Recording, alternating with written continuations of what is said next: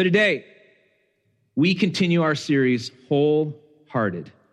And Wholehearted is about our relationship with God. And we're looking at the Psalms. 150 Psalms, many of them, at least half of them were written by David, King David. And so we're talking about these different types of Psalms. And a psalm basically is a song. It's an expression of someone's relationship with God. And so we get to see David's heart. And David, the scriptures tell us, was a man after God's own heart. He was far from perfect. He made some big time mistakes, but he had a wholehearted faith. And that's what God wants for us as well. He wants us to express our faith. He wants us to have a relationship with him where we learn to connect and communicate and depend on him and trust him on a daily basis. And so the question is, how's your heart today? How's your heart? How are you doing? You know, the heart gets a lot of attention these days. I don't know so much on the spiritual component of our hearts, but our physical heart gets a lot of attention, right? We hear about heart fitness. Are you fit? Are you doing the things that you need to do to have a healthy heart? Now think about it. We know about this stuff. We've read it. We've heard it from others. Maybe our spouse keeps saying, hey, you need to get out there and be more active. I want you to be healthy. And we know that if we're going to have a healthy heart, it takes what? It takes activity. It takes physical fitness. It takes eating the right kinds of foods. You have to be active. There's no other way. And this is real physical fitness, by the way. You may be saying, hey, Dave, I watch a lot of sports on TV, so, I got that covered. You got this little character right there. Some of you may be saying, hey, I play some pretty intense video games, bro. Maybe it's like this. Inactivity is one of the key risks or factors in heart disease. Your heart becomes stronger through exercise, through activity, pumping more blood with less effort. And this then helps your resting heart because why? Because it takes less effort to pump blood across your body. Pretty basic stuff. We get it. We understand it. But the question is, how's your spiritual heart today? Because it's easy to take for granted. Especially if our heart is hurting, if there's stuff going on in our lives, it's easy to push its importance aside. And in Proverbs chapter 4, we hear these words, that we're to guard or protect our spiritual heart because it is the wellspring of life. Our heart, our connection and ability to connect with God is the most important thing. And what we know then is you can't be passive. You can't allow your heart to be numb if you're going to be healthy. And so today we're going to talk about praise. We're going to talk about the importance of praise. When we praise God, our spiritual heart becomes stronger. Something happens inside of us. Our spiritual muscles get strengthened and pushed. And you know what we get in the process? When we make praise a part of our life, we get hope and we get joy and we get an increase in our faith, not because we're so strong, but because we connect with the God who increases the strength and the faith of the weak. So Psalm 103 is a psalm of praise. It's written by David. And I think as you listen to the words, you can feel the joy just resonating out of the words. This is how David experienced relationship with God. This is how he expressed his faith. And we'll be looking at, other Psalms as well. In a couple weeks, we're going to look at lament. We're going to look at, contrition or repentance type songs. And you may be saying, well, I'm more of a lament person, not really a praise person, Dave. But praise is this driving force that gives our heart strength and life to deal with all the other emotions that we have. Praise is so important. So just listen to the text. If you want to, you can read along. You may want to close your eyes and just allow the words to set in. Here's what David says in Psalm 103. He says, "Let all that I am praise the Lord. With my whole heart, I will praise his holy name. Let all that I am praise the Lord. May I never forget the good things he does for me. He forgives all my sins and he heals my diseases. He redeems me from death and crowns me with love and tender mercies. He fills my life with good things. My youth is renewed like the eagles. The Lord gives righteousness and justice to all who are treated unfairly. He revealed his character to Moses and his deeds to the people of Israel. The Lord is compassionate and merciful, slow to anger, and filled with unfailing love. He will not constantly accuse us nor remain angry forever. He does not punish us for all of our sins. He does not deal harshly with us as we may deserve. For his unfailing love toward those who fear him is as great as the height of the heavens above the earth. He has removed our sins as far as the east is from the west. The Lord is like a father to his children, tender and compassionate to those who fear him." Pray with me just for a moment. Lord, we want David's words to be ours this morning.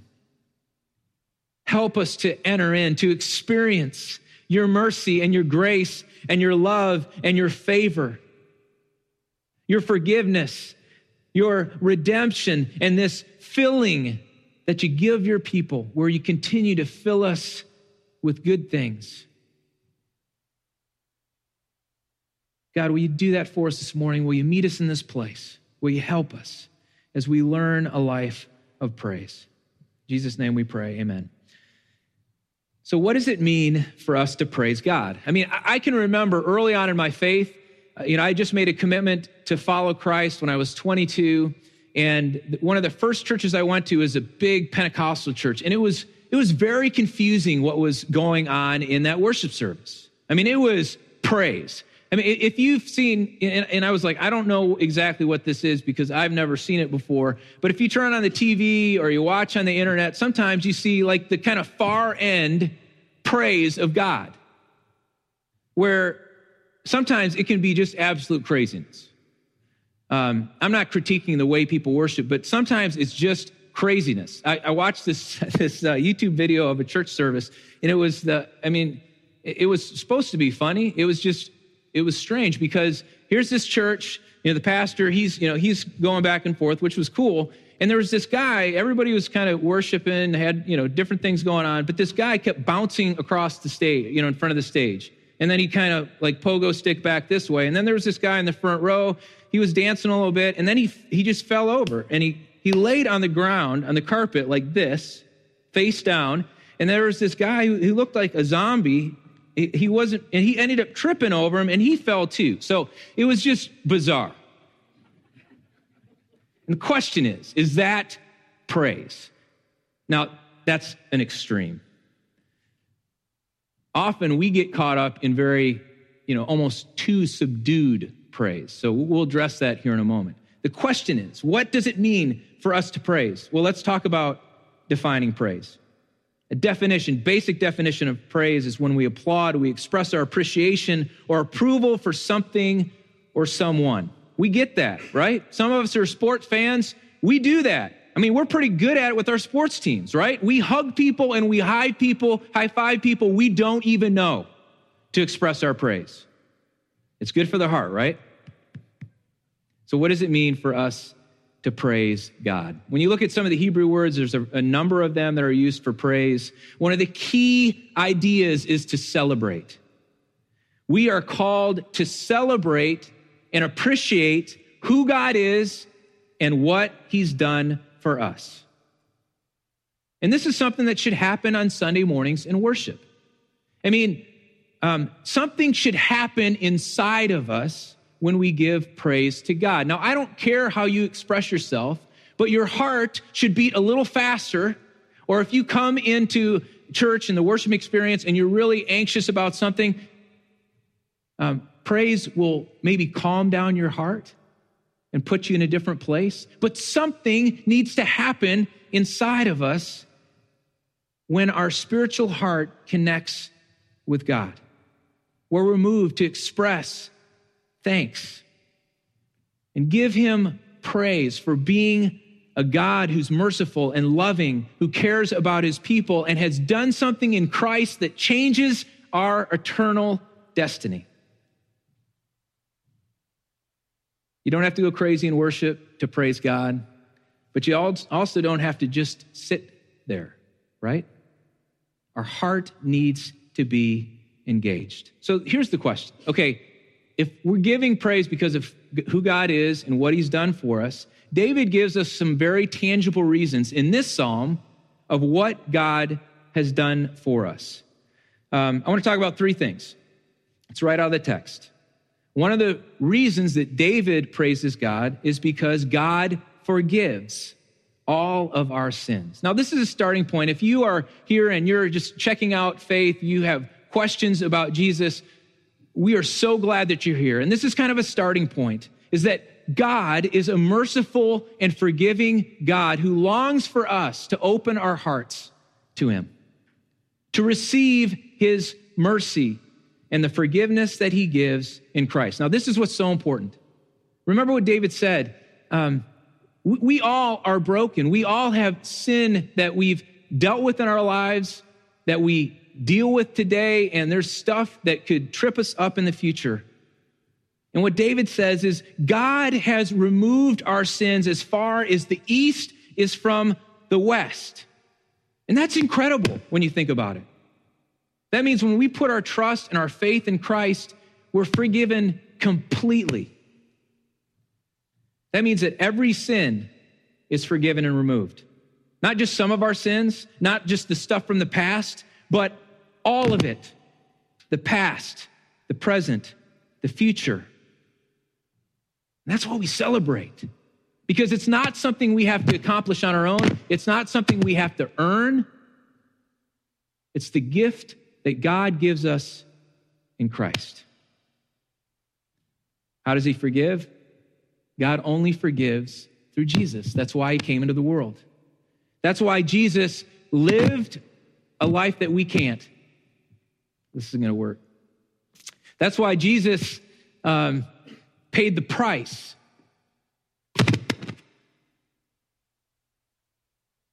Okay. That's why Jesus was willing to come and redeem us. That's the second point. So he forgives all of our sins, and God redeems us. Let me turn this off. So what does that mean? It means that we celebrate that he purchased our freedom through the death and resurrection of Jesus. Now that's actually what it means to redeem, is to purchase. It means a bill has been paid in full. So here's the question. Has anyone ever bought a meal for you? I mean, a really nice meal. How do you feel when somebody does that?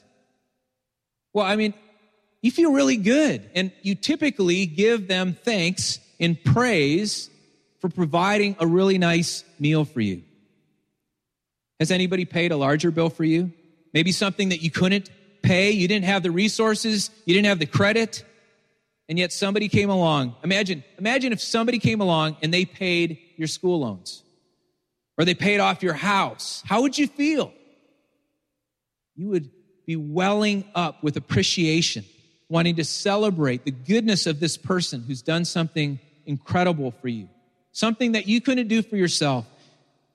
And that is the good news that David celebrates, is that God redeems. God has redeemed our lives. And therefore, we celebrate. So here's what it says in Ephesians chapter 1, just verse 7. It says, he, God, is so rich in kindness and grace that he's purchased our freedom with the blood of his Son, and he forgave all our sins. Now think about this. Redemption means that you and I are free. We're forgiven, we're redeemed, and that means that you and I are free from all the stuff that we've carried around. our hurt, the pains we've experienced, the things we've done wrong in the past, maybe the things that we've done wrong today, we're free from all that. Now, here's why this is so important. Because David says, not only does he forgive and redeem, he also fills my life with good things. You see, when we're free, our heart can be filled with all kinds of good stuff that God wants us to have. Now, here's the problem that we all face. Because we live in a broken world, because we've all been hurt, we've been offended, we've got stuff that we carry along with us. Maybe things that we don't want to let go of, where we don't want to forgive somebody, we don't want to give up on something that we kind of are holding tightly because it hurts. And yet David says, when you let that go, not only are you forgiven and redeemed, but you also say, okay, I'm going to forgive and I'm going to let this go and I'm going to be gracious. Then we can be filled. Because we're not carrying that stuff inside of us. Instead, our heart can be strengthened through the grace and the love and the presence of God to be filled with more and more of His life so that we can give it to others. That's one of the beautiful things of our relationship with God, especially when we begin to learn or live into this life of praise, is to recognize that God is with us and He's asking us to participate with Him and to be involved in what He's doing in our world. He fills my life with good things. Okay, I want to talk about Paul just for a moment. Paul, who wrote about half of the New Testament, he had some incredible experiences. And in Acts, we get some of these stories, these events and experiences that Paul had as he was going out to share the message of God's love with people. It wasn't easy. It was hard. And Paul was one who he learned to praise God and be connected to God on a daily basis, on a moment-to-moment basis. And here's one of the experiences that he had. Now, this is crazy when you think about it. It's not what you would expect. I mean, here's this guy he's just experiencing this incredible movement of God. He's being filled with God on a daily basis. And then he goes into this new city, and they're talking about Jesus. In fact, they did a healing of this woman that made a bunch of people mad. And so it was like an uproar where all these people in the city went against Paul and Silas. And here's what the text says in Acts chapter 16. It says, a mob quickly formed against Paul and Silas, and the city officials ordered them stripped and beaten with wooden rods. They were severely beaten, and then they were thrown into prison. The jailer was ordered to make sure they didn't escape. So the jailer put them in the inner dungeon and clamped their feet in the stocks. Around midnight, Paul and Silas were praying and singing hymns to God, and the other prisoners were listening. Suddenly, there was a massive earthquake, and the prison was shaken to the foundations. All the doors immediately flew open, and the chains of every prisoner fell off. The jailer woke up to see the prison doors wide open. He assumed the prisoners had escaped, so he drew his sword to kill himself. But Paul shouted to him, "Stop! Don't kill yourself. We're all here." And the jailer called for lights, and he ran to the dungeon and fell trembling before Paul and Silas. Then he brought them out and asked, "Sirs, what must I do to be saved?" Now, here's the rest of the story. The jailer brought Paul and Silas to his house. He cared for their wounds. They ate a meal together, and his whole family, his whole household was, made a faith commitment and was baptized. And they celebrated, and Paul and Silas celebrated, and it was just incredible, this incredible moment. And the next morning, the jailer brought them back to the jail, and they were let go. We won't go into that part of the story, but think about this. Now, Paul and Silas, they were being faithful. They were depending on God, and yet they got a terrible beating. They're like, I don't want that. I want to stay away from that. And even more so, as they went into the prison after being beaten, imagine how the pain they experienced, how they felt. It wasn't a time of lament for them. At midnight, they began singing praises and connecting with God. And it had such an impact on everybody around them that prisoners were listening, and ultimately the jailer and his whole household would come to faith. Imagine if Paul and Silas, imagine if they didn't sing praises. Imagine if they wouldn't have done that, the impact that it would have had. But because they praised, because they connected with God and clung to Him, they had an opportunity to be a part of changing somebody else's life.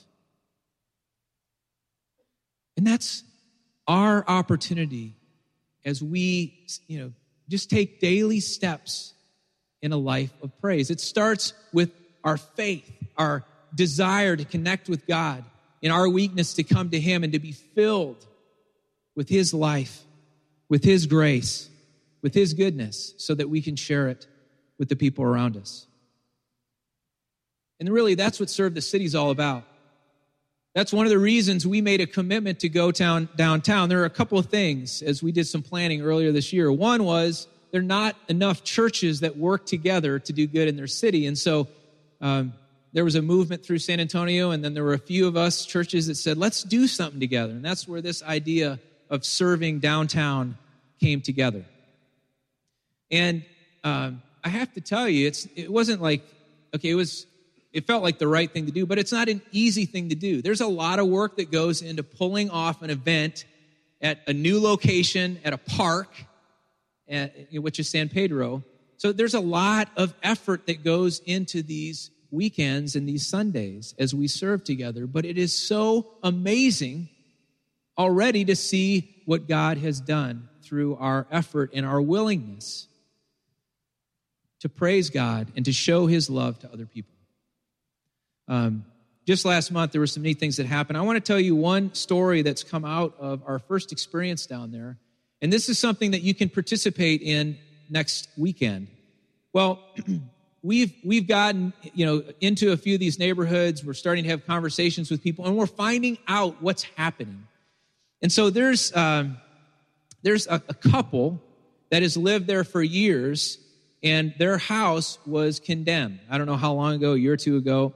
Their names are Miguel and Guadalupe, Calzada. And what happened was one of their neighbors, a woman who's 101 years old, knew of their plight, that their house had been condemned. And then a guy stopped by, it was her birthday, I guess she turned 101, and he stopped by to say happy birthday and give her a present. And his name was Bob Coma, and she said, Bob, you have to do something for my neighbors. Their house has been condemned. They're going to be thrown out on the street. They have no place to go. And so he started working on first getting a delay and then, really creating a project to save and remodel their house. And then, because we'd gone down there, because we're paying attention, Scott over at Mission Church found out about that. And now we are going to be part of one of the work crews next Sunday. And so they need 25 or 30 volunteers. You can find out more about it at the Connecting Center. But where we can be a part of the work that's being done for these people, not just to save their house, but to be a part of what God may be showing them in their lives. As we come alongside and we show the love and grace of God, and we show our praise for for who He is and what He's done in our lives. You see, it starts with each one of us as we think about praise, but it's so far beyond that because we're not alone. I mean, not one of us is alone in our faith. We're a part of a community. That's one of the reasons we come together on a weekly basis, to be encouraged, to be lifted up, so that our hearts can be made spiritually stronger. It's like running a race. I want to show this picture here. Because, right, I mean, our faith, it's a training exercise where we get involved in something greater than ourselves. And you may not go out and run 13 or 26 miles on your own. You'd be like, that's just the dumbest thing I've ever heard of. But when you get into a group like this, it's easier. That's why we come together. And really our assignment for each one of us as we go into this week, as we think about the condition of our heart, as we kind of begin each day saying, okay, God, I want more of you, and I want to start with praise. There are really two things that we focus on, just two ideas for you to think about each morning when you wake up. Whether you stay in bed and think about it, or whether you get up and go someplace in your house, whether you have a cup of coffee or whatever you do first thing in the morning. We celebrate, we give praise for who God is and what God has done for us. And maybe it's just getting a pad of paper or something that you can type into, maybe it's your phone, and just starting to list, here are some of the things that I'm thankful for, some of the good things that God has given me. And you know what? I think as we do that together, we'll have stories to tell. God will give us opportunities to be a part of helping others as they grow closer to God.